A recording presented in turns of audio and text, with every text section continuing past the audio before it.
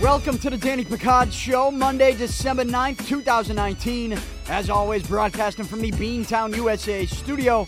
Beantown, USA is Boston's home for customized screen printing and embroidery. Get more information on their website, beantownusa.com.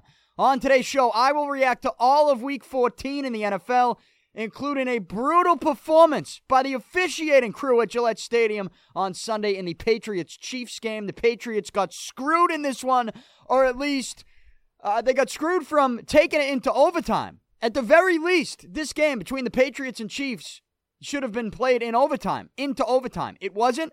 It was ended in regulation. The Kansas City Chiefs won, and a lot now happens with the playoff picture because of this Kansas City win over the Patriots at Gillette Stadium, so I will get into that. I'll react to all of that game, and I will give you my top 5 takeaways from Week 14 and take a look at the current playoff picture in both the AFC and NFC. And I'll close out the show with some breaking news in the professional wrestling world.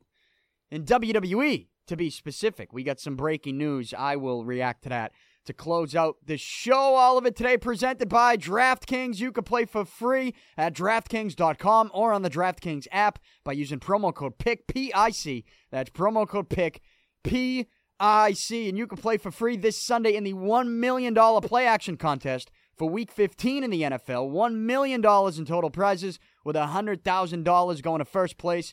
Sign up right now with promo code PIC. You could win $100,000 this Sunday.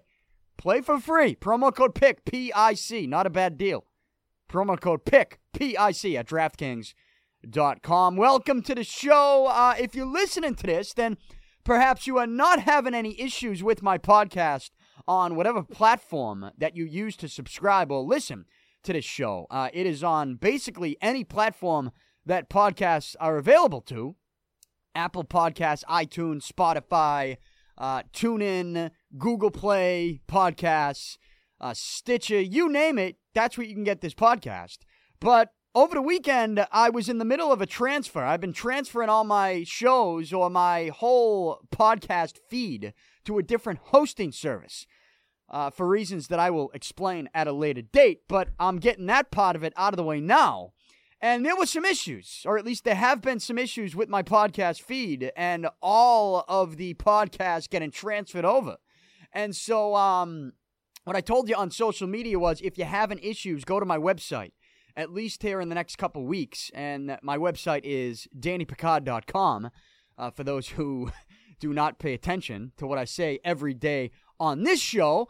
But I apologize for those issues, but if you're listening to this, you found a way to listen, and that's good. It's not like if you want to listen to the show, you can find a way. Again, go to my website, DannyPicard.com. But I think by the end of the day today, on Monday, all the issues on iTunes, Spotify, it should all be fixed. It should all be back to normal. So I apologize for the inconvenience, if it is such an inconvenience to you. But let's get to the show because I am fired up about the way this Patriots-Chiefs game ended. And I'm fired up about a lot of stuff as I am on Monday when I look back at the games on Sunday, especially with my picks. I have had a terrible year with my picks. It's not always this bad, believe it or not. It's not always this bad. I went 2-2-1, 2 wins, 2 losses, and a push. My push was the Colts +3. They lost by 3 to the Tampa Bay Buccaneers. And I didn't watch any of that game, but I was following along on the little scoreboard on the bottom of the TV. And the Colts lose by 3 in Tampa Bay. I had taken the Colts +3, so they do not cover there. So that's a push, though. You know, I didn't lose any money on that game, so we don't consider it a loss. I know you could say, well, if you don't win, it's a loss. Not necessarily. If I'm not losing money, how's it a loss? It's just a push, so that was a push. We'll put that over in the tie category, my first push of the year. The games I got right, Denver +9. I didn't think they'd win the game in Houston, but they beat the Texans, and they beat them good. The Broncos, I just thought they would cover. I thought they would keep it close. They didn't just keep it close, they won the game. So I get Denver +9 correct, and I get the Rams +1 on Sunday Night Football beating the Seahawks. I told you that the Rams would win this game. I told you because this would be a perfect example of how stupid this league is, right? Seattle, the way they've been playing, the fact that, they bounced up into the 2 seed in the NFC going into this game against the Rams, and the way the Rams have looked, which is basically they look like a broken team this year. I told you that Seattle shouldn't lose this game to the Rams, but they probably will, based on how stupid this league is and how things usually work. Things that shouldn't happen usually do. And Seattle shouldn't have lost to the Rams, but they did. And that's how I predicted it to go down. I took the Rams +1, so I got that right. So Denver +9, Rams +1. Those are my wins. My push was the Colts +3. My losses were the Raiders +2. And this was back and forth. I think it was 21-21 at one point between the Raiders and the Titans. And then Tennessee pulled away. And they ended up winning that game. And it was 42-21. So the Raiders have just, they've blown it. And I stuck with them. They blew it for me with the spread recently. A lot. And I stuck with them. And I thought this is a game they should win. And they didn't. And they didn't cover the 2-point spread as a 2-point dog. So that's one of my losses. My other loss was the Patriots -3. And that brings me into this Patriots-Chiefs game. The Patriots obviously do not cover as a 3-point favorite at home. They lose the game 23-16. Should they have won the game? Well, I understand that there are a lot of people who probably will look at the Patriots just overall at the way their offense has been performing. And they'll look at this game against the Chiefs and they'll say, really, Danny, you're going to put this on the officiating?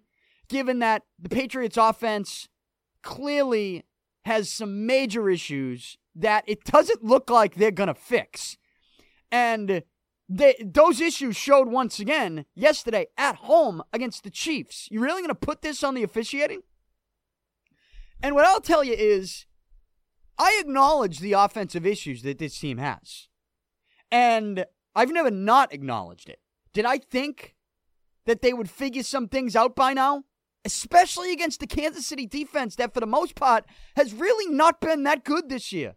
Or last year. Like, Kansas City's defense, I've told you many times on this show this year that I just don't think the Chiefs' defense has what it takes to allow them to make a deep run, especially if they run into a pretty good defense like the Patriots that is going to, at some point, be able to manage Patrick Mahomes and not let him score 50 points. Look, the Patriots defense allowed only 3 points in the second half yesterday in this 23-16 loss. So you trail at the half, 20-7 at the half. Then you let up the field goal in the third quarter. You trail 23-7 at home in the second half. And I don't usually sit here and put things on officiating. I usually hate that argument. And if you listen to me, you know. I don't ever do this. Because I always say if you want to argue about officiating, you could do it in every game. And the two sports you look at it like that is maybe even three. I don't know that I put hockey in this category. Because I do think there's a difference. Yeah, you see bad calls in the NHL. But I don't think it's ever as foolish. I don't think it's ever as stupid. Right? I just don't think. Like, there are bad calls in the NHL, but I don't look at NHL refs and think they're a bunch of dopes. I don't. The NBA, maybe there's some corruption there. Right? Maybe they're not dopes. But are they corrupt in the NBA, the refs? Yeah, I mean, I think the history has shown us there's corruption in the NBA. It's really just Major League Baseball and the NFL, where the umps and the officiating and the refs, they just seem like a bunch of boobs, like just a bunch of dopes that really don't know what's going on, that really don't know how to make a decision in their own brains to be correct based on what they see. And that's why we need all this review, right? Because they don't get it correct. But I will always tell you, or most of the time I will tell you, if you want to argue, balls and strikes in Major League Baseball, I'm not going to do it because we could do that every game. If you want to argue bad calls or blown calls in the NFL, I'm not really going to do it because we could do that every single game, right? We could. But yesterday at Gillette Stadium, between the Patriots and the Chiefs, the officiating crew, especially in the second half, they absolutely screwed the Patriots, at the very least, out of overtime. At the very least, out of overtime. You could make the argument they screwed them out of a win. And I don't usually go there, but I'm going here today because it was so blatantly obvious that the calls that the officials made affected the game to the point where they took touchdowns away from the Patriots. And the calls were wrong. So when you take touchdowns away, multiple touchdowns, and they turn out to be the wrong call, and then you fail to throw a flag on a blatant pass interference on the Dorsett play late in the game, when you make these decisions as an officiating crew and you are costing a team field position inside the 10-yard line and multiple touchdowns in the fourth quarter of a close game, which now, when you look at the playoffs, basically gave the Baltimore Ravens, guaranteed them the 1 seed in the AFC. You didn't just change the result of that game yesterday if you're the officials. You changed possibly the road to the Super Bowl for the AFC. For the rest of the AFC. Like, you decided the 1 seed yesterday. You didn't just decide this game. You decided the 1 seed in the AFC. You decided where the road to the Super Bowl was going to go through. Now, I don't think it was corruption at play. I'm not saying that's what these officials were thinking. I don't think they're that smart to think that up. This officiating crew yesterday, the result of what we saw from this officiating crew yesterday was the result of, how do I put this, low IQ, maybe? Like, this was brutal to watch. And I would be saying this if I was watching this game and I wasn't a Patriots fan. I would. Again, I don't sit here and blame officiating all the time. Officiating, for the most part, in the National Football League is something that you could argue every single game. But when you get this bad and you take touchdowns away from a team in a close game that is essentially a playoff game, you get the Chiefs win the division with this win. The Patriots remain in the 2 seed, and now the Patriots, just to even get a bye in the first round, if you assume that Kansas City's going to win out, which you should, if you're the Patriots, you now have to win out. Now, I know their games are against Cincinnati, Buffalo, and Miami, and the Patriots should win out. Buffalo's going to put up a fight. I get news for you. The Bills are going to put up a fight. Do I think the Bills are going to win that game in 2 weeks? No. I don't think Buffalo's offense is good enough to beat the Patriots' defense. But, I don't think that's going to be an easy game. I'm not going to go into that game feeling good. I'm not. It's a divisional game against the Bills team that's still fighting and scratching for a playoff spot. They're 9-4. But anyways, it's now the Patriots have to win out to get a first-round bye, just to get the 2 seed. Just to get the 2 seed. And it's because they didn't win this game yesterday. And they didn't win this game yesterday. Sure, there are issues with the offense. I get it. There are issues. We'll get to those issues. But the Patriots got screwed by the officials yesterday. They got absolutely screwed. And if you want to look at where they got screwed, where the controversy begins, you have to begin with the fumble. Travis Kelce fumbles the football. Now, keep in mind, at this point, it's a 23-13 game. Because you get the block punt.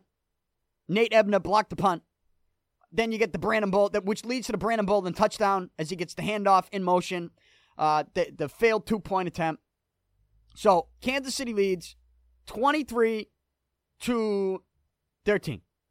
Right? They get a 10-point lead. Travis Kelce, clear fumble. Devin McCourty, great play, knocks that ball loose. Stephon Gilmore picks it up. Should have ran it in for a touchdown. What did the officials do? They blow the play dead. They say Kelce is down.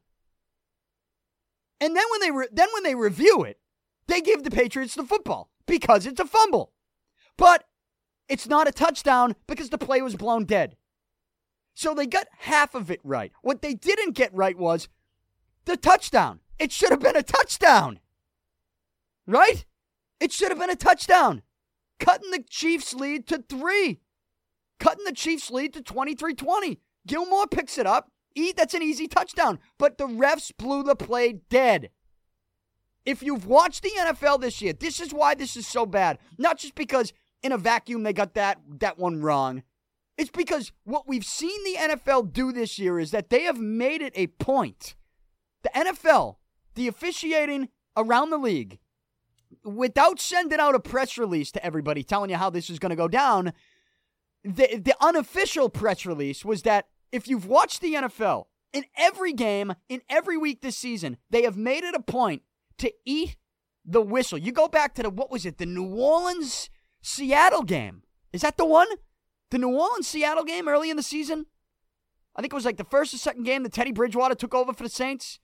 And there was a play in which the Saints, or was it the Rams? No, it was the Rams. It was the Rams-Saints, the game that Drew Brees got hurt, I think.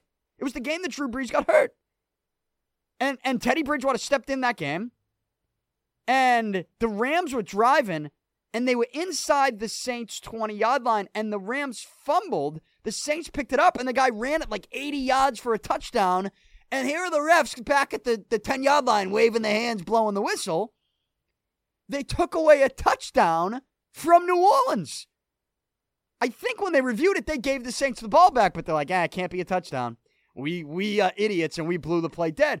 So what you saw after that was, around the league, the officials made it a point to not blow the whistle. And so that when they call it a turnover, every turnover is reviewed, right? Like, so just eat the whistle, don't blow the whistle, let the guy run it in, run it down as far as you can. If he runs for a touchdown, rule it a touchdown. And then it's a score. You're going to review this anyways. And if you review it and it's not a fumble, you just reverse it, and that's that. And it's not a fumble, and the game goes on. Like, they wanted to get it right. In fairness to the NFL, they did this throughout the league every week, ate the whistles, didn't blow the whistles, let the fumbles, even if it obviously wasn't a fumble, they made it a point to not blow the whistle and let it play out, knowing that they could review it and reverse it if they needed to, because any turnover is reviewable, right? And so seeing that they do this around the league, it's infuriating to see that this play yesterday, they blew the whistle.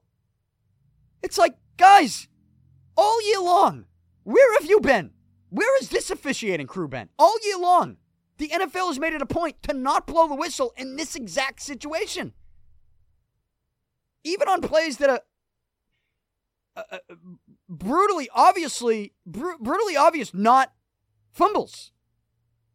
It's like, he was definitely down, but they still let the fumble go. They did that on purpose. There's a reason for that. They didn't want to screw the team out of a challenge. But that's what they did to the Patriots, and it affected them. Because they and so. This is, again, this officiating crew, even before then, I was tweeting up a storm about these refs. Because they were throwing flags, and then they were picking them up and being like, hey, there's no penalty. There was no penalty on the play. There's no penalty here. Nothing to see. We threw the flag by accident. One ref thought it was a penalty, the other didn't. We got together, we overruled it. They did this like 5 times. They couldn't convince themselves of any call in this game, and they just looked like a bunch of dopes. And you almost had the sense that they were going to mess something up, and they did. And they blew the whistle on that Kelsey fumble. They said he was down by contact, and what they do in that situation is they make the Patriots challenge it, and they take away a touchdown from the Patriots. All right? So, you took away a touchdown. Brutal. Can't happen. The league has tried to make it a point to not let that happen, and these idiots refereeing this game couldn't figure that out or couldn't remember that. Brutal. So you get that. You get the ball. No touchdown. They had to kick a field goal ultimately on this drive because they got another touchdown taken away from them on the N'Keal Harry play down the left sideline. They said he stepped out of bounds at the 3-yard line. He didn't. He didn't. But the Patriots couldn't challenge it. And so that's enough. So you could say that on the same possession, and I'll say on the same possession, knowing that the fumble recovery led to this possession that led to the N'Keal Harry play, I'll call it the same possession. The refs took away 2 touchdowns from the Patriots on the same possession for brutal calls. Like this game just has their fingerprints all over it at this point. So the Patriots then have to kick a field goal. So instead of this game, on multiple occasions, being turned into a 23-20 game at Gillette, Patriots got to kick a field goal. And instead of 23-20, it's 23-16, which is huge because the Patriots, later on in this game, 2 possessions later, get in to field goal range. And if the refs didn't take away 2 touchdowns from the Patriots on that drive, on the fumble, and then the N'Keal Harry play, they would have been in field goal range. Now, would they have hit the field goal? Well, they've been dealing with some kicking issues. And that could end up being an issue, right? A huge issue. Let's just say kicking is not one of the team's strengths at this point. They are a better team blocking punts than kicking field goals. I don't know that any team has ever been able to say that. Now, I also say that with a lot of praise for the punt block unit, and we'll get to that. But the kicking is an issue. There's no guarantee they would hit the kick, but at least the Patriots were in position to kick a field goal, but they couldn't even try it because they were down by a touchdown. And the only reason they were down by a touchdown is because the refs took away 2 touchdowns from them. It's ridiculous. And on top of that, on that final possession that I mentioned, in which they got down into field goal range, they're really only in field goal range because Tom Brady scrambled and ran for a first down on 4th down. Had a 4th down conversion with his legs. It was cool to see. He was fired up. But if they called the pass interference, the play before on 3rd down when Brady went deep to Dorsett, they would have been in an even better field position. Like, they would have been, inside the 10, right? Where was that Dorsett play? Now, there is a part of me that keeps watching that I do think Dorsett overran the ball a little bit. I will say that. But that guy was all over him, was tackling Dorsett before the ball even got to him. He was in all-out tackle mode. He had his arms around him, blocking both of his arms, and was taking him down to the ground. Yeah, they were both in the air at the time the ball got there, but Dorsett was already being taken down, was being, fully tackled, and they didn't throw a flag. If anything, the ref should have thrown a flag just as a makeup call. You know what? We screwed up twice. Here's one for you. They should have, at the very least, given him a makeup call. And where would that have been? That would have been inside the 10, right? I want to say it was close to the 5-yard line. Anyways,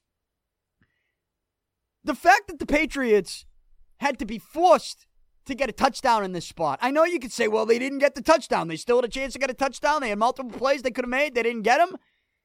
And that speaks to the offensive issues this team has. And they have offensive issues. I'm not trying to ignore that.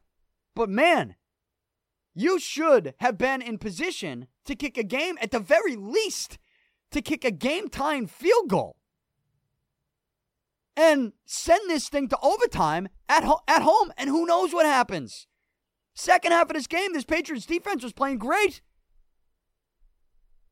They're playing great. But the refs didn't even let you have a chance to kick a field goal to send it to overtime. That's wrong. That's wrong. The Patriots got screwed by the refs. I don't know if I've ever come on and said that. Because how I feel about officiating is there's always going to be an issue. It's a tough thing to complain about because we could complain about it in every game with every play and wonder what would be different in every game if we complain about every call. We could. But when you get something so obvious and you take away 2 touchdowns from the Patriots, right? 2 touchdowns from the Patriots. And again, I mean, if you just let the fumble recovery go for a touchdown, 23-20, and then you factor in, or even if the N'Keal Harry play was a touchdown, 23-20, if you throw the flag late on that ball to Dorsett, that gives the Patriots some great position. All of a sudden, they're in position to score, to get a touchdown to win the game in a 23-20 game. So, like, the refs just put the Patriots in a position they shouldn't have been in. And that is wrong. That is dead wrong. And those officials shouldn't, I mean, that group right there should not be in any playoff game. Like, you have to acknowledge just how bad that was. Even in the first half, they were throwing flags, and then they're like, yeah, I threw the flag, but I'm not really sure. Like, that's basically what they were all game. That's what these refs were all game. And because of that, like, they couldn't convince them. When they threw the flag, it, like, wasn't a convincing penalty call. They threw the flag, and then they get together. Like, hey, did you think it was a flag? Oh, I threw it just in case.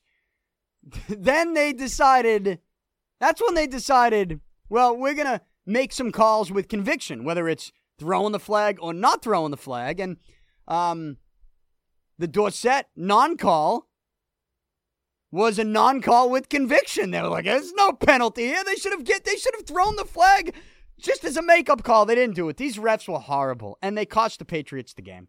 And a whole lot happens because of it. And I don't mean to, I know some people might say, well, you're burying the lead because the lead maybe should be Patriots have offensive issues. Even if the Patriots went on to, send it to overtime and eventually win that game yesterday, we would still be talking about the Patriots' issues today, offensively. We would. We'd be talking about the Patriots' offensive issues. There's no question. But I do think that at this point, if you're Tom Brady, if you're Bill Belichick, if you're Josh McDaniels, they can say all they want about, we gotta figure out what works. I mean, they're running out of time to figure out what works. Could you figure out what works against Cincinnati, Buffalo, and Miami in the final 3? Well, maybe. But what's that going to say for you? Is that going to work in the divisional round against Kansas City? Which, if the playoffs began today, based on the current playoff format, Kansas City's the 3 seed. The Patriots are the 2 seed. The Patriots get a first-round bye. Kansas City, if they win their wild card game at home over Pittsburgh, which they should, they would automatically be coming to Gillette Stadium, the 2 seed, for the divisional round. Even if the Patriots ended up winning that game yesterday in overtime, would you feel comfortable enough with the Patriots' offense that they could do that again? My point is, we can't ignore the offensive issues, and it's not just we, like the fans and people who cover the team, or any of the national analysts or media members, or anybody who watches football. I also mean the Patriots. I mean Brady, Belichick, McDaniels. At this point, you might just have to acknowledge what your strengths are. And your strengths, like, you have to embrace those strengths. And your strengths right now, if you're the Patriots, are defense, especially making those halftime adjustments and second half defense. Defense, forcing turnovers, and special teams. And I say special teams, more specifically, punt blocking. Punt blocking is a legitimate strength, so much so that there was a point in this game yesterday when they went for a punt block late, they didn't even have anybody back ready to return it.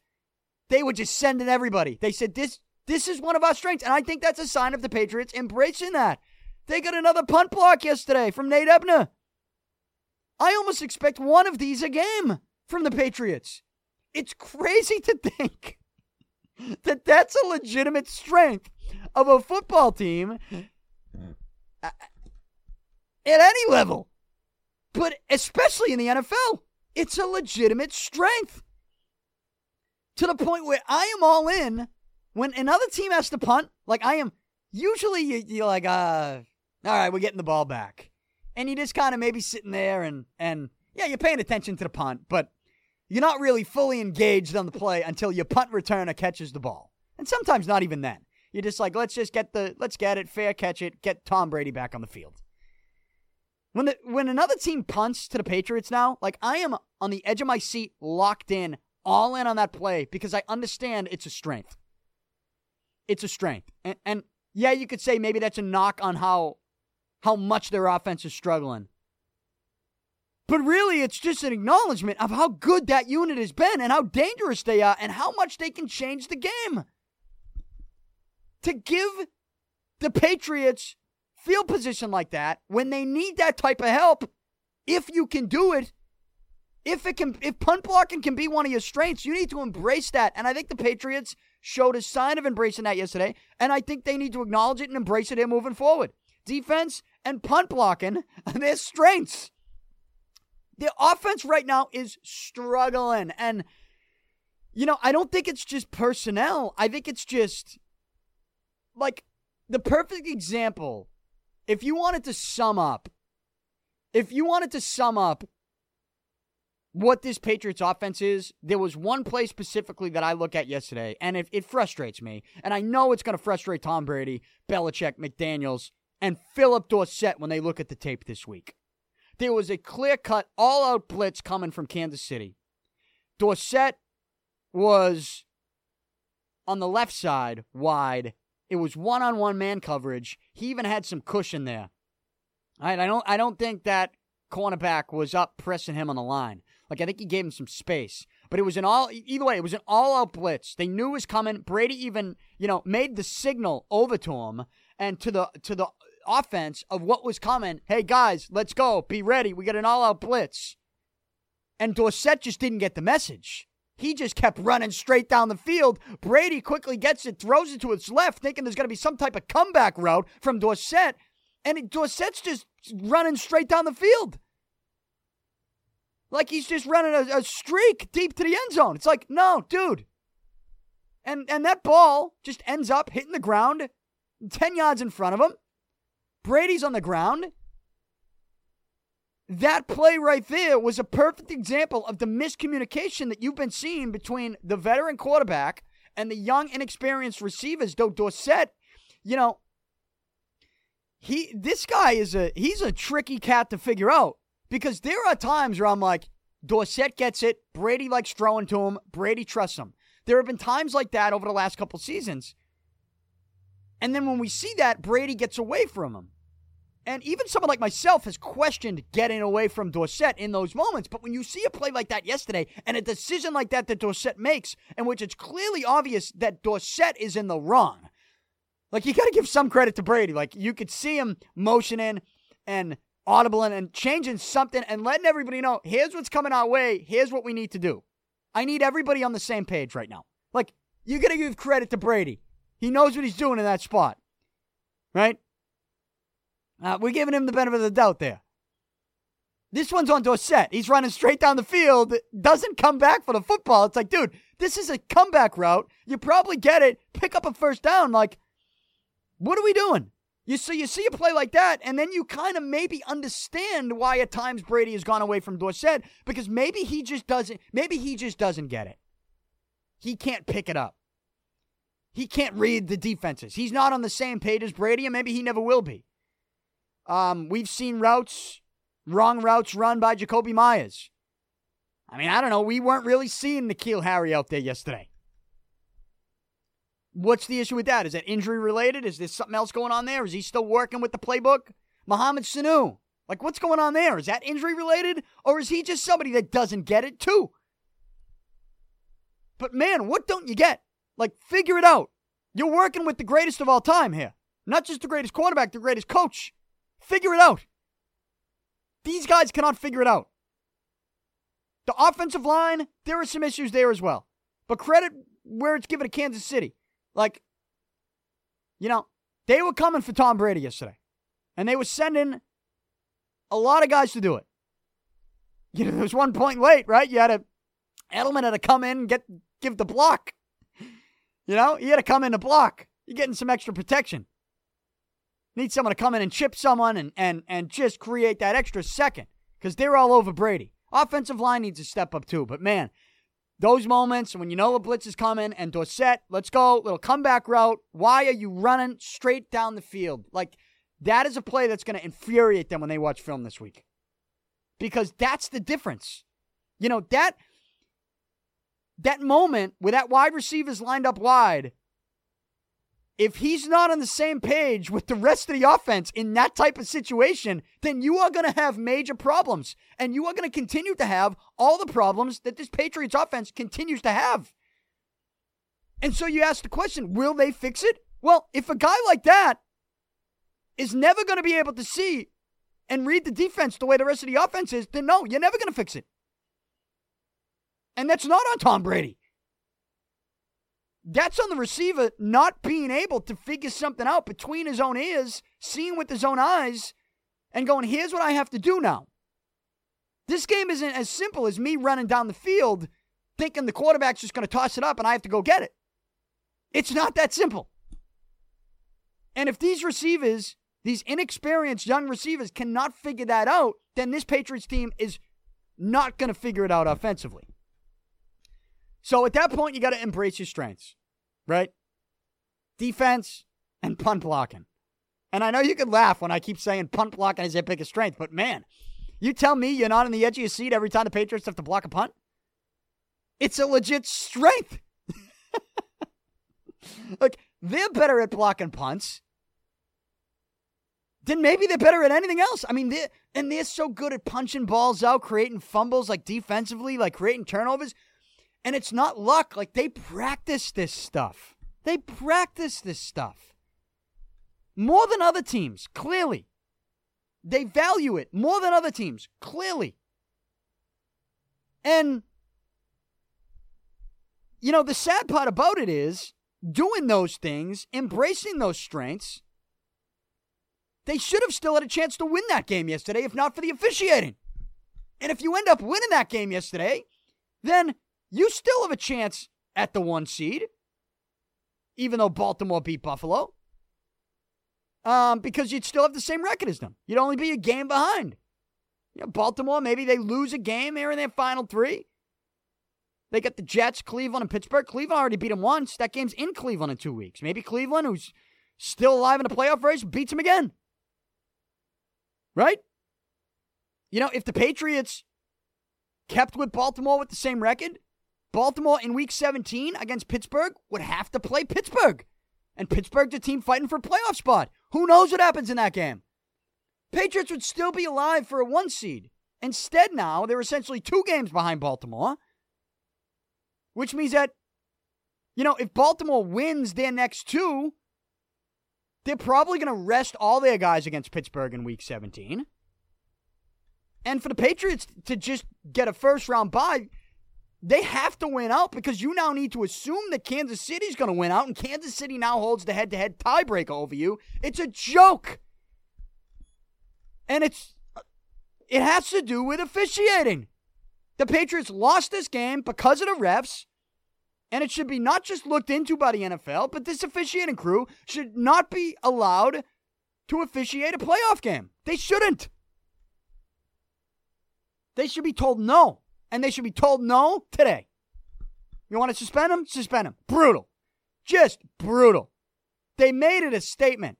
Don't blow the whistle if there's a play that's potentially a fumble. Let's rely on the review system that we have. On this specific type of play. They made it a point throughout the league every week. What did this idiotic officiating crew do yesterday? They blew the whistle. And it's a joke. So, I guess that's the state of the Patriots. And right now, this is their second straight loss. They're 10-3.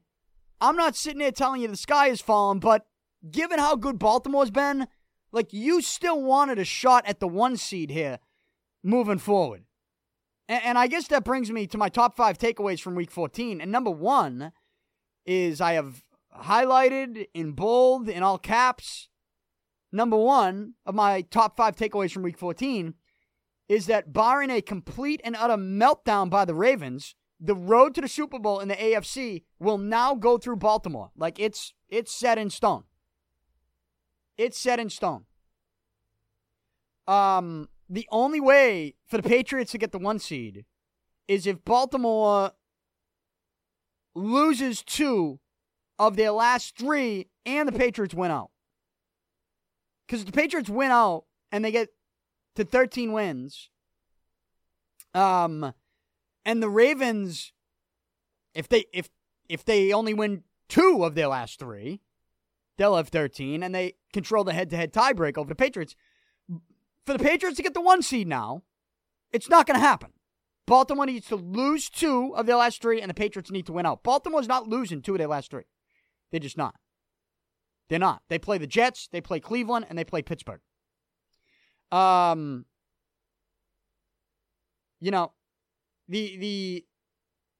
guess the only chance they have is if, I assume Baltimore's going to beat the Jets next week, which will give them 12 wins, 12-2. Baltimore then is in Cleveland in Week 16. I guess it depends on what Cleveland is playing for at that point in time. Cleveland right now is 6-7. They are coming off a win. Cleveland beat Cincinnati, which they should have, obviously, and they did. They're 6-7. They are a long shot to get a wild card. Pittsburgh's the 6th seed right now at 8-5. It's a long shot for Cleveland. I guess it depends on what Cleveland does in Arizona next week. And then we can look a little more closely at Baltimore, Cleveland in 2 weeks. But let's just say, for shits and giggles, that Baltimore beats the Jets. They get to 12 wins. That Cleveland somehow is still alive after beating Arizona and getting to 7-7. And they're still alive for a wild card. Cleveland, who's already beat Baltimore this year once. This one is in Cleveland in 2 weeks. Let's just say Cleveland beats Baltimore again. And Baltimore will be 12-3 going into a Week 17 game against Pittsburgh. And Pittsburgh will still be playing for something. A wild card spot. And then if the Patriots win 2 against Cincinnati and Buffalo, which they should, and get to 12 wins, and all of a sudden both Baltimore and the Patriots have 12 wins, Baltimore then has to play the Week 17 game against Pittsburgh. Pittsburgh's playing for something too. I guess then you never know what could happen. Am I trying to talk myself into the Patriots having a realistic shot at the 1 seed? Yeah, I guess I am. I guess the more you think about this stupid league, would it be all that crazy to see Baltimore lose to Cleveland and Pittsburgh to close out the season and the Patriots to win out and still get the 1 seed? Maybe it wouldn't be all that crazy. Would I put my money on it? No. So I think realistically what you do have to look at is that Baltimore is going to win 2 of their last 3, which will give them the 1 seed. Even if the Patriots win out. The Patriots right now, we have to focus on just a first-round bye. Just a 2 seed. Because if Kansas City wins out and gets 12 wins, and the Patriots lose 1 of their last 3, Kansas City is going to get the 2 seed. And the Patriots will be playing in the divisional round. So, because Kansas City holds the tiebreaker over the Patriots now. So the Patriots, they still can control their own destiny for a first-round bye. At Cincinnati, at home against Buffalo, at home against Miami. But man, crazier things have happened, right? And with the issues on offense, I guess there's no guaranteed wins anymore for this Patriots team. I mean, yesterday at the half, at 20, when the Patriots trailed 27, when they trailed 20-7, that was the first time in a long time I sat there and thought to myself, I don't think there's a comeback coming today. Like, I felt that. And I couldn't tell you the last time I felt that. Like, I even felt there were comebacks coming in Super Bowls. Even though I was beside myself and the Patriots are behind in those Super Bowls, there was still hope. Like yesterday at the half, watching this offense, I'm going, I don't know. I'm not too hopeful right now. So I guess there's no guaranteed wins for the Patriots, but it would be nice to have a chance at that 1 seed and know that, hey, if you do get to that AFC Championship, if you do have to play Baltimore again, a team that already beat you, then at least you get that game at home. I mean, now there's no guarantee they even get a first-round bye. So a lot has opened up here in the AFC with regards to the 2 seed. And Kansas City's still alive for that. So, I mean, the Patriots, look, they got the start they wanted, too, offensively, at least yesterday. Right? They get the ball first. Not saying that they wanted the ball first, but when you get the ball, your first possession, you got a couple plays. You run in the no-huddle a little bit. You run in the hurry-up a little bit. That's what I told you last week I thought they should do early on in this game, because that's when they're most successful, running the no-huddle a little bit. Couple third down passes. There were some flags. That helped them out, but those are obvious pass interference calls. You get first downs on that. You get the flea flick, a touchdown. All right, little trickery. Let's go. Let's get nuts.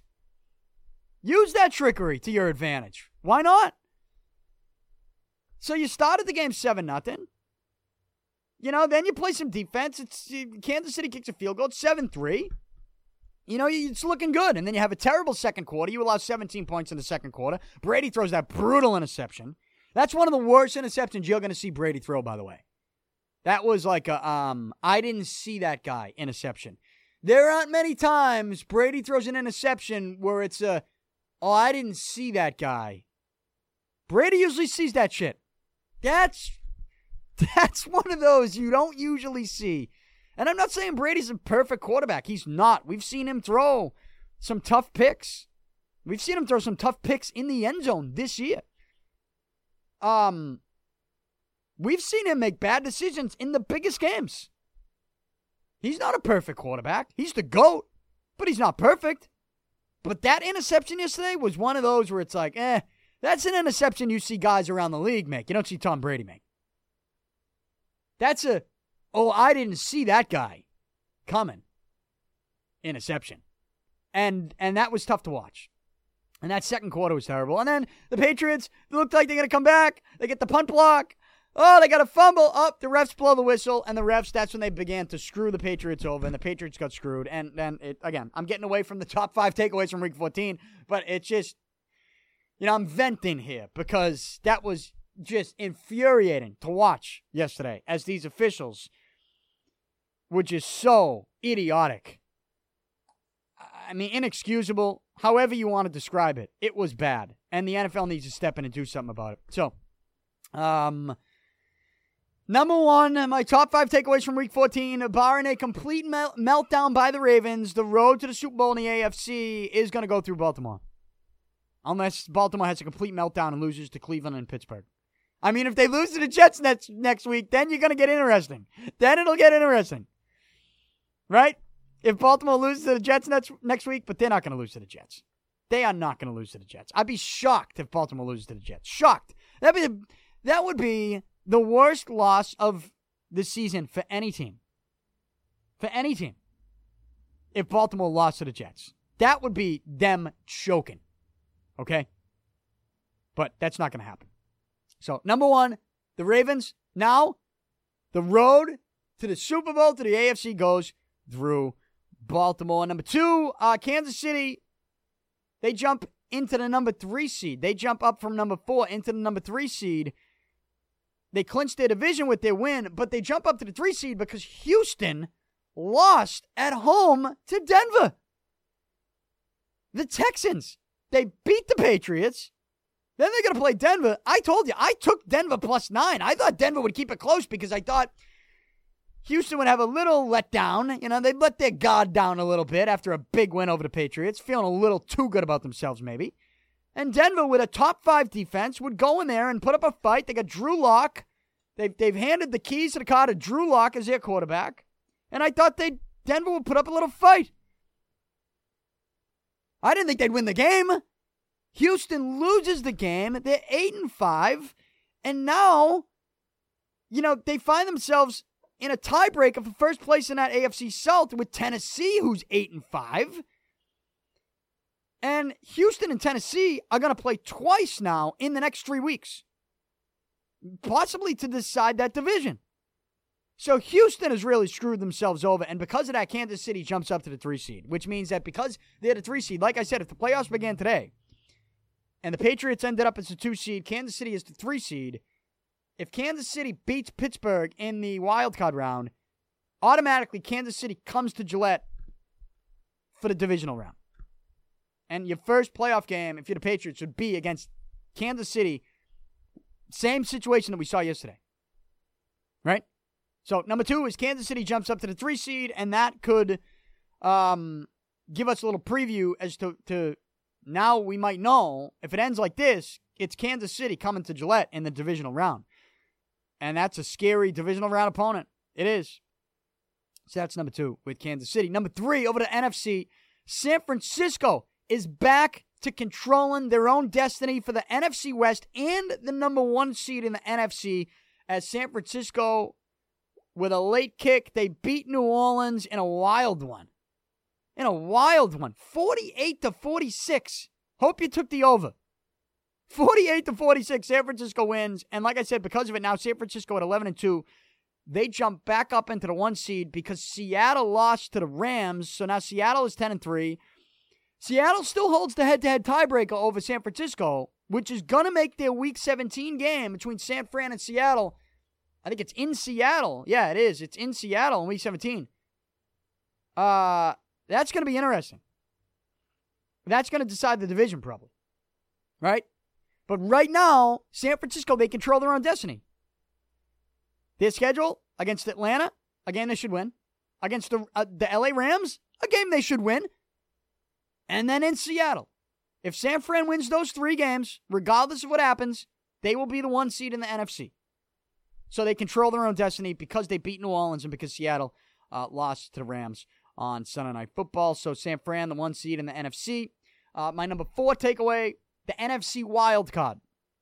It gets interesting now with the Rams winning their 2nd straight and beating Seattle. The Rams are on the outside looking in at 8-5. Currently, the wild cards, Seattle, the 5 seed at 10-3. They're getting in. But it's Minnesota, the 6 seed at 9-4. And Minnesota, you look at the Vikings right now. They handle their business. Yesterday, at home, they beat Detroit, a team they should beat. That's a game they should win. You got to win those games. At this point, the games that you should win, you have to win.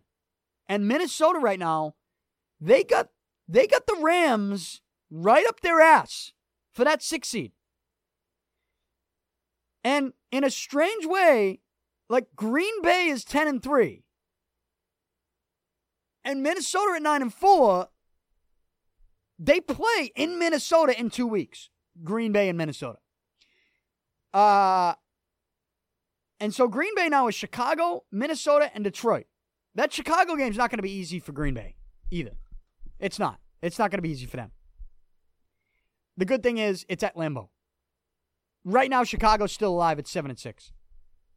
Because of their win over the Dallas Cowboys. The Cowboys, man. That NFC East. Like, you got the Eagles at 5-7. You got the Cowboys at 6-7. But the Cowboys are the 4th seed. They're in the 4th spot in the NFC. A game under 500 because they lead the division because the rest of the division sucks. But it's like Dallas, they're not doing themselves any favors by losing on Thursday Night Football. They've lost 3 straight. They're not firing the coach. At this point, you're not going to fire the coach because you're still the division leader. Right? So if the playoffs begin today, you still get a home playoff game. But man, Philly's alive in that division. But Chicago beats Dallas, so they're 7-6. So Chicago technically is alive in a wild card spot. I don't think Chicago's going to get in. Their schedule moving forward is at Green Bay, against Kansas City, and then at Minnesota. That's too difficult. They're not. I think Chicago's mathematically Chicago's alive, but I think for the sake of the realistic playoff argument, we can take the Bears out of this and say that the only two teams on the outside looking in the NFC that are alive are the Rams at 8-5, who are a game behind Minnesota for the wild card, the 6th seed, and the Eagles at 5-7, who are not alive for a wild card, but they are certainly very much alive for the NFC East, which would get them the 4 seed. Right? But my number 4 takeaway is that things get interesting with that 6 seed because the Rams win. And the Rams' schedule moving forward is at Dallas, which at this point looks like a game they could win. At San Francisco, which again, a game San Francisco should win, but crazier things have happened, right? It's a divisional game. And then against Arizona. I mean, for Minnesota, at the Chargers, against Green Bay, against Chicago, we've seen teams blow it worse than Minnesota could blow it. And the Rams could get in. I'm just keep an eye on it. That's something to keep an eye on, for sure. The NFC wildcard race for that 6th seed. And then my number 5 takeaway, the AFC wildcard race. It's a dogfight with a couple more teams involved. Pittsburgh's the 6th seed at 8-5. They host Buffalo next week, which who knows? I mean, that could create an opening for the 5 and the 6 seed. Like if Pittsburgh beats Buffalo, they'll both be 9-5. And whatever happens with Cleveland, Tennessee, Oakland, and Indianapolis, you got to still keep Indianapolis alive as well. Though they're in New Orleans. Man, I mean, you got to credit Tennessee here, right? Another win for them yesterday. They beat Oakland. Tennessee, they're in a battle for the division, like I mentioned earlier. So it's a little more wide open in the AFC.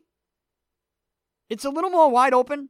But if you're Buffalo and Pittsburgh, you got a big game. That's a huge game with wild card implications. Huge game. If Buffalo wins, they get their 10th win. I think they're going to secure themselves a playoff spot. That might clinch it for them, right? Does that clinch them a playoff spot? Possibly. I have to get into the numbers with that. But they get 10 wins. It looks to me like that would do it. Though, like I said, it depends what happens with Tennessee. And even Cleveland. No, I think 10 gets them in, I think, for Buffalo.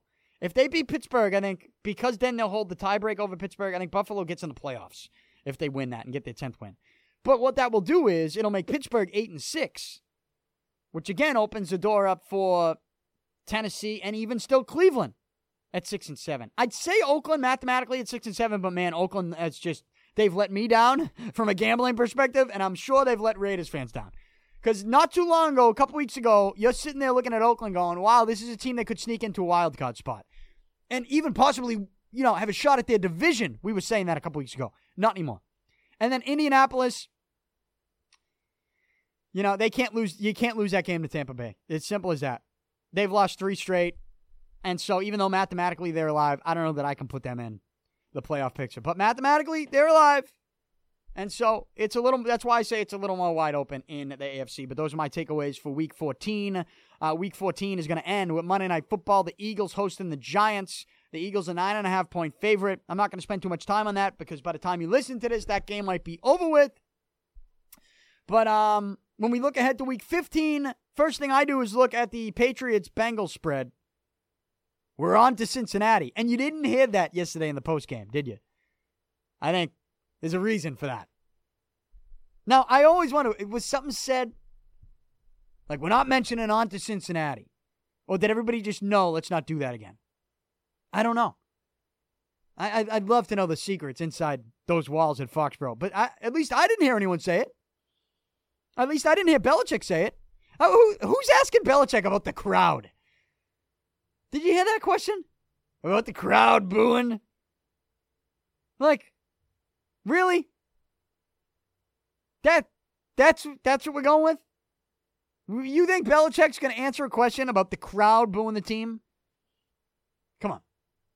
But we're on to Cincinnati. The Patriots right now, a 9.5-point favorite in Cincinnati. It's the Patriots' final road game of the regular season, and then they'll close it out at home against Buffalo in Week 16, which is a Saturday game, by the way, and then against Miami on Sunday, December 29th at Gillette, Sunday at 1. So if the Patriots win out, they get the 2 seed. If they lose one and Kansas City wins out, Patriots get the 3 seed. There are offensive issues for the Patriots. We know that. The Patriots know that. They need to embrace their strengths. Because if someone like Dorsett isn't picking up the routes, we saw Jacoby Myers run a couple wrong routes the last couple weeks. I don't know if N'Keal Harry is still banged up. That's why he's not playing a lot. I don't know if Sanu is banged up. That's why he's not playing a lot. You can only rely on Edelman so many times. And the offensive line has some work to do still. And so your strengths right now are defense, which is a great strength, by the way. Don't get me wrong. It's a great strength. And punt blocking, which, again, I know it seems like maybe a knock on the offense, but when I say that, it really is a strength, the Patriots punt block. I've never felt this way about a special teams unit or about punt blocking. I've never felt this way, but it is crazy to think that the next time a team is going to punt to the Patriots, I know that I'll be on the edge of my seat thinking there's a very good chance the Patriots block this punt. Very good chance. It's a game changer for them. It's a strength. They need to embrace it. How deep can you go embracing those strengths? I know you might sit there and go, you're going to need the offense to click at some point or it's not going to work. Well, I'll also point out the Super Bowl. You held the Rams to 3 points. And, you win that Super Bowl in a fashion that I think going into that game, a lot of people were telling us, you got to put up some points. The Rams are going to get they're going to get their points. And the Patriots defense played great. And you didn't have a great offensive day. So you can't really tell me that you can't win with special teams and defense. You can. And the Patriots have proven they can do it. I think the question is going to be, can you go into Baltimore? The ultimate question is really going to be, can you go into Baltimore and slow down Lamar Jackson? That's the question. Did you get a different answer? Do you have a different answer to that question today than you did yesterday? Because my answer yesterday, before the game, 2 days ago, can you go into Baltimore and slow down Lamar Jackson? I'd say, well, first of all, I'd prefer that game to be at Gillette. I'd prefer that game to be in Foxborough. Now, before yesterday, you had a chance to have that game at Gillette. Now it's pretty clear the road goes to Baltimore.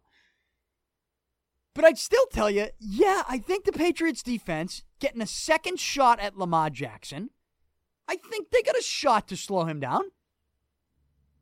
That didn't really change. That answer to that question doesn't change today. So, I know you might be thinking I'm going out of my way to put a positive spin on this. But I think if you really break it down like that, seeing how the Patriots have won playoff games and even Super Bowls with defense and special teams, seeing that those are their strengths right now, is it impossible to think that they can still win with those strengths? I don't think it's impossible. So I'm not sitting here throwing in the towel on the Patriots season. They still have a shot. You'd like to see them fix some things on the offense. But at this point, if those kids aren't getting it right now, right? If they don't have the football IQ to understand a simple comeback route when it's an all-out blitz, even when Brady's telling you before the snap, if you can't figure that out in that game, in week 14, are you ever going to figure it out? It doesn't look good. It doesn't look good. It certainly could help, but it doesn't look good from an offensive standpoint. But defensive and special teams, and more specifically punt blocking, it sounds ridiculous to say that a team has a shot to win with one of their greatest strengths being punt blocking. But you know what? If any team has a chance to win like that, it's a Bill Belichick-led Patriots team. And you can't convince me otherwise. So, Patriots, the season is not over. It is not over. It is not over. It goes on. And we are on to Cincinnati. I'll give my picks for Week 15 on Thursday's podcast. Get this show on iTunes, Apple Podcasts, Spotify, anywhere you get your podcasts. Hopefully the issues with my podcast feed will be fixed by later today on this Monday, December 9th. But we get the winter meetings in Major League Baseball this week. If any news or juicy rumors come out from these winter meetings, especially with the Red Sox, I will react to that on Thursday. Again, every Monday and Thursday. Subscribe to the show. Go to my website, DannyPicard.com. And actually, you know what? Before I do officially close it out, I teased the WWE breaking news. So I got to give you that for the portion of my fan base that is interested in professional wrestling. I know there are some people. I have a portion of my fan base that enjoys wrestling like I do. And if you're a nostalgic wrestling fan like I am, then you will enjoy this breaking news. The WWE Hall of Fame class of 2020, which will be inducted before this year's WrestleMania, which is, where is it? In Tampa Bay, I think? Outside, where the Buccaneers play? Is Raymond James Stadium, is that the name of that place? I think it's in Tampa Bay, right? Either way, the WWE Hall of Fame class of 2020 at this year's WrestleMania will be headlined by the NWO, the New World Order. That's right. The NWO will be inducted into the WWE Hall of Fame, as well as Batista. So those are some of the names we're hearing right now. That news was broken, I think, by ESPN this morning. I think. I read that on ESPN. I read the NWO part on ESPN, at least. I thought the NWO was already in the Hall of Fame. I thought they were already in. I know Hulk Hogan's in, right? Hulk Hogan's got to be. Yeah, he's in. They took him out for a little bit there because they just removed him from the company. But he's back in. Kevin, so it's going to be only 4 members. There were a lot of members of the NWO, but they're only inducting 4.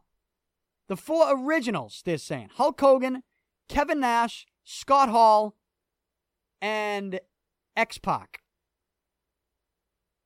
X-Pac. What was he known in? But in WCW, he was known as Six-Pac? Is that who he was? When I think NWO, I don't think X-Pac. I'm not going to lie to you. Like, I do feel like if they're going to do this NWO induction into the Hall of Fame, and they're not going to go with everybody, because let's face it, like, even when they brought the NWO to WWE after Vince McMahon bought WCW, and you had, like, that was such an interesting time in pro wrestling. You know, the Monday Night Wars, all of a sudden, Vince McMahon buys WCW. Shane McMahon's on WCW Monday Nitro. You just kind of wipe out WCW completely, bring all the WCW guys into WWE. All of a sudden, you got Hogan back in a WWE ring as the leader of NWO. You know, Hogan versus The Rock at WrestleMania. And then Hogan goes back to the red and yellow Hulk Hogan, you know, the real American. Hulkamania returns. Say your prayers, eat your vitamins. But when I think of the NWO, I think of Hogan, Hall, and Nash. I think of the Outsiders, Hall and Nash, or as they were in WWE, WWF, Diesel and Razor Ramon. And I think of Hulk Hogan, Hollywood Hogan, Kevin Nash, and Scott Hall. That's the NWO. That one night that they had, that Hulk Hogan turned and became a heel and became the leader of NWO, and Mean Gene Okerlund's interviewing them. People are throwing trash into the ring. That's the NWO, those 3. I don't think of X-Pac with those guys. Why are they doing that with X-Pac? Why are they throwing him in that group for this induction? I don't agree with that. And I don't know that I'm using that as a knock on X-Pac. I like X-Pac. But I think of him as he's DX. And I know he was in both groups, and maybe that's why they're doing it, because he's unique in the sense where he was in both groups during those Monday Night Wars. NWO and DX, D-Generation X. But then, when they all came to WWE, when Vince McMahon bought WCW, they kept NWO going. Shawn Michaels joined the NWO. Remember that? Like, that actually happened. I don't think it lasted that long, but it happened. I remember Kevin Nash was in the ring. It was like Monday Night Raw, and he said, we got a new member of the NWO, and Shawn Michaels' music hit, and he had the NWO t-shirt, and he comes in, he's giving the 2 sweets, and so you don't put Shawn Michaels? Shawn Michaels was in NWO. Does he not go down as an NWO member in the Hall of Fame? I don't know. Maybe they do something crazy where they say, anybody in the building or in the back that was once in NWO, come on out. Like, maybe they do that. Because in WCW, it got crazy. All of a sudden, you had 2 different factions of the NWO. You had the NWO original, black and white, and then you had NWO Wolfpack, the black and red. And, like, Sting was in the NWO. Yeah, it got out of control. To the point where it was like everybody in WCW was in NWO. It's just, what side were you on? Were you in the original or were you in the Wolfpack? It got out of control. So if you're going to just, and I agree with going only with a couple guys during this NWO Hall of Fame induction. But if you are going to do it like that, you should only do Hogan, Hall, and Nash. That's all you should do. Why did I think who's in? Hall and Nash in? I'd have to look. Are they in as the Click? The Click, right? With Shawn Michaels, Triple H, Diesel, Razor Ramon. I honestly don't even know. I'm pretty sure I've watched a Hall of Fame induction and I've seen Hall and Nash get inducted. Like, they're in, right? Maybe I'm losing my mind now. Either way, if they're going to induct the NWO, it should be Hogan, Hall, and Nash, because that trio on that night when they created the NWO, that didn't include X-Pac. And when I think NWO, I don't think X-Pac. And when I think X-Pac, I don't think NWO. He might have been one of the early originals, but, like, so wasn't the Big Show, right? So wasn't Eric Bischoff. So I think if you're not putting those guys in, then you shouldn't put X-Pac in either. It should just be Hogan, Hall, and Nash. But anyways, that changed the wrestling world, right? That changed the wrestling world. And it led to some pretty cool storylines, even when those guys came over to WWE. So that's the breaking news. NWO is going in the Hall of Fame, and so is Batista. The WWE Hall of Fame class of 2020, which will be inducted at WrestleMania. So there you go. That's the show. Every Monday and Thursday. iTunes, Spotify, on my website, DannyPicard.com. Again, subscribe on YouTube, youtube.com/DannyPicard. Follow me on Twitter, @DannyPicard. Enjoy the rest of your week, everybody. I am out. Talk to you soon.